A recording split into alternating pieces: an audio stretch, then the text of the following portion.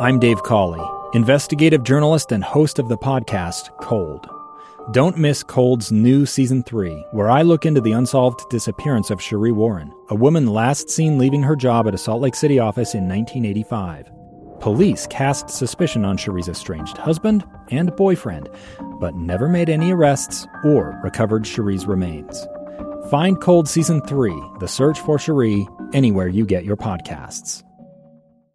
At SLRC, they understand your dream to move. Moving up, moving on, moving your body, moving mountains. SLRC can help you find the focus to define your finish line. As a top 10 run shop in America, they use their 25 years of experience to provide custom shoe fit analysis and offer a premium assortment of footwear and workout essentials. Locally owned, locally operated. SLRC is movement inspired. Visit saltlakerunning.com to schedule your shoe fitting today.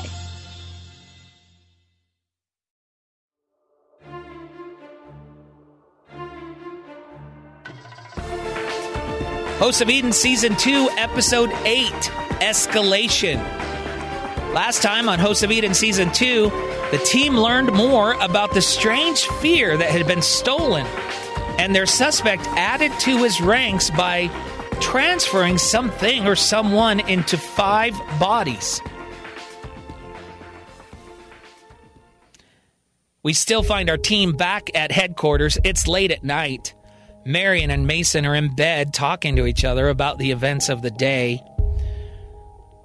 Marion exclaims, "Well, the one thing I can tell you is that this is not how I envisioned my formative years." "You mean you didn't see yourself traveling the globe, fighting the forces of evil to protect your own alien race?" Mason says. They both laugh. Marion takes a more serious tone.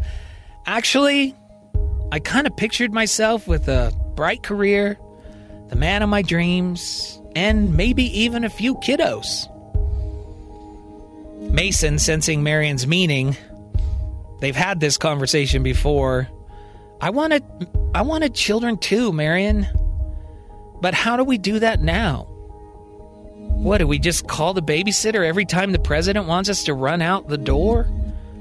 Remember, that's why we got Charlie. Mason points to the foot of their bed, where there's a pretty good-sized sheepdog sleeping. Mason brought the dog home a few weeks ago after he found it wandering around the streets. Marion named it Charlie after her childhood dog who disappeared one day without a trace. The dog basically sleeps and eats. He hardly even knows anyone else is around. Marion says, I know. I'm not sure I realized what I was signing up for here. Did you? Maybe there'll be a time when things have calmed down a bit and we can think about it. Absolutely, Mason says.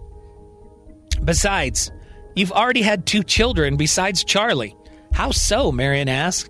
Well, there was Shelby, and now you have Colby. 2 perfect little girls. Marion grabs a pillow and hits Mason in the head. Just then, the bedroom door opens. Mason and Marion are stunned, and they sit up in their bed. To their surprise, there's Johnny standing in the doorway. He's only wearing his boxer shorts, and he looks completely disheveled. What is it, Johnny? Marion asks. Is everything okay? Johnny looks very confused. Can you direct me to the cafeteria? I seem to have lost my way. And my clothes. Mason is confused. What are you talking about, Johnny? You must be sleepwalking. Go back to bed. Who is this Johnny you speak of? Johnny explains. Look, this is very important. I know I shouldn't have, but I took the sphere with me to the cafeteria. I like to see how it reacts around other people. And, well, I must have left it there because I've looked everywhere and I can't think of... Well, I promise it won't happen again. Marion and Mason jump out of bed realizing that they're not talking to Johnny. They're talking to the expert from the base. Marion grabs a robe and puts it around the expert and then invites him to sit down on the edge of the bed. Mason suggests they need to find out everything he knows about the Bell Sphere as fast as they can before the expert disappears. But Marion disagrees and convinces Mason that they need to tell the expert about being trapped inside of Johnny with the hopes that they can get access to the expert whenever they need him. She instructs Mason to go and get a glass of water.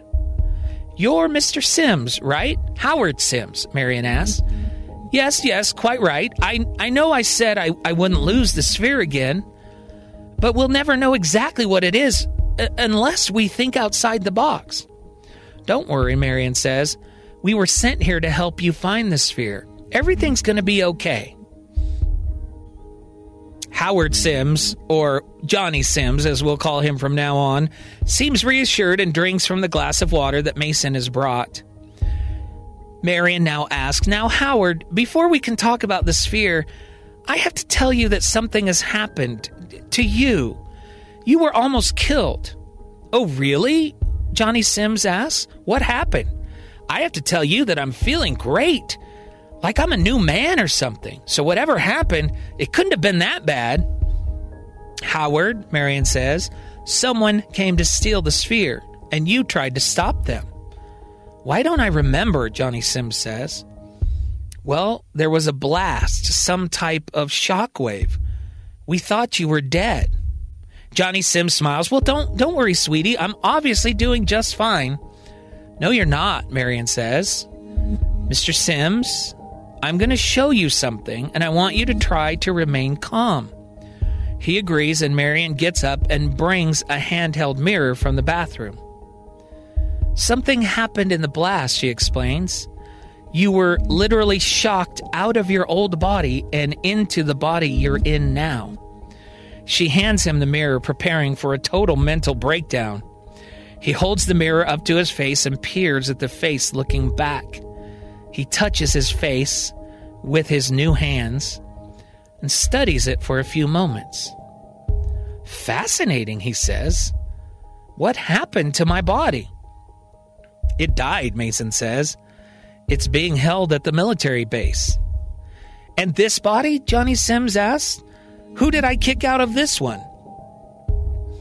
Marion explains, "No, actually, you're sharing that body with a man named Johnny.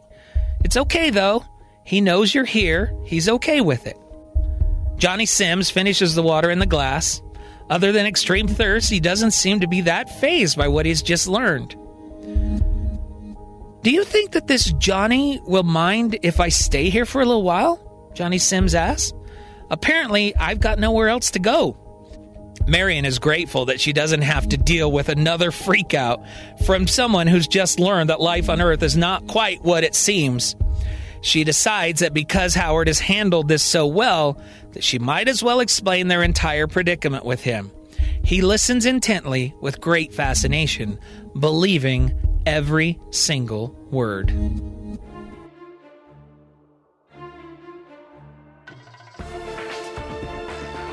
Meanwhile, we find our suspect and his 5 new friends entering a gun shop.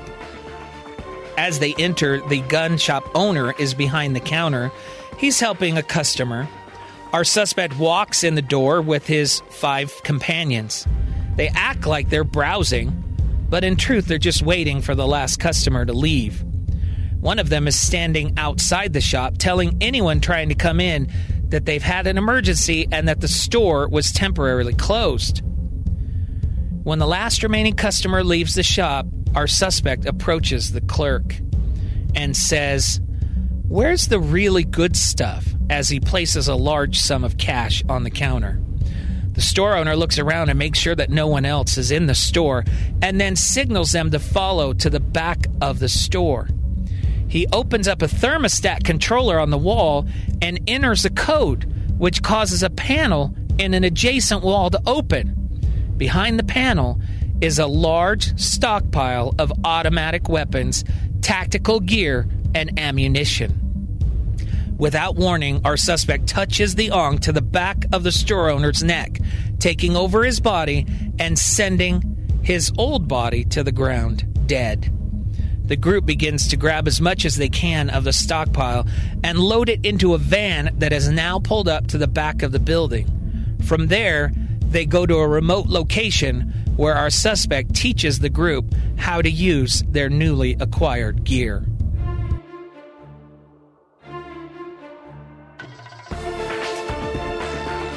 Back at Covenant headquarters, Marion receives a phone call from the president indicating that they believe their suspect is struck again, this time at a nearby gun shop. The group immediately makes preparations to head to the gun shop. As they all pile into the back of an SUV, Colby starts to complain. "Ha ha," he says, "funny, funny. I'm not riding in no booster seat." Marion responds calmly, "It's for your own safety. If we end up in some kind of high-speed chase, that normal seatbelt will not protect you." Colby again, "Nope, I'm not doing it. I am not sitting in a booster seat."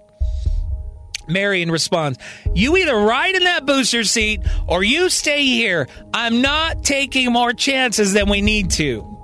Colby gives in reluctantly and climbs up into the booster seat. Mason chuckles as Colby struggles to figure out how to buckle himself in.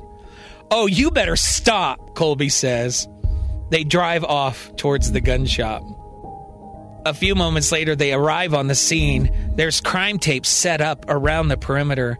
Mason shows an officer on the perimeter his ID, and they all get waved in. At least until Colby, the little girl, tries to enter, and the officer stops it. "I'm sorry, I can't let children in here," he says. "It's all right," Marion says. "She's part of the team, trust me. She has credentials." Colby holds out his credentials, which show the picture of the little girl on them. The officer is confused, but allows her to enter. Inside, they are briefed by the lead investigator. He explains that the surveillance video shows a group of men enter the store, go into the back room, and then one of them falls dead to the ground. His body still remains at the scene. And then the store owner helps them load up the weapons cache and leaves with the other suspects. Marion, Mason, and Johnny follow the officer to the back room where the weapons were stored. Colby decides to stay behind in the front of the store and is reviewing the video footage. Mason asks, "Do we know what types of weapons they got away with?" The investigator responds, "The owner didn't keep any records that we could find, but they were definitely illegal. According to the video footage, it looks like a lot of assault-style weapons, ammunition, and tactical gear. They packed it up and went through the back door." "Is there any video footage of the back alley?" Mason asks. Meanwhile, Colby's still up front looking at the video footage. He rewinds it back even more and looks at the activities of the suspects when they were in the front of the store. He notices something that concerns him. While the other suspects went into the back room, the one who was watching the door enters the store, locks the front door, turns off the open sign, and then opens up a large black bag, reaches his hand in, and then zips up the bag and places the object on one of the shelves in the store. Colby looks around and sees the object, or box, still sitting there undisturbed. He immediately runs to the back of the store and tries to talk to Marion and Mason. Guys, he says, "we have to get out of here." The others ignore him. Urgently, he starts pulling on Marion's clothes. Guys, hey, we have to get out of here." "Hang on," Marion says. "We're having an important conversation in here. Just wait." Colby is convinced their life is in danger, so he kicks Mason in the shin as hard as he can. "What are you doing?" Mason asks. "We have to go. I think they left a bomb." Marion says, "What?" "No time to explain. We have to go," Colby demands. They all start to run towards the back of the door. Just as they get through the door, there is a large boom, sending flames and debris everywhere. They are all knocked to the ground and covered in parts of the building and debris. As they begin to stand up and brush themselves off, Colby begins yelling at them. "Are you kidding me? I am not a little girl. Stop treating me like a child." Next time on Hosts of Eden Season 2, Marion and her team travel to Egypt. While Covenant learns the intent of their primary suspect, they are finally able to confront the enemy.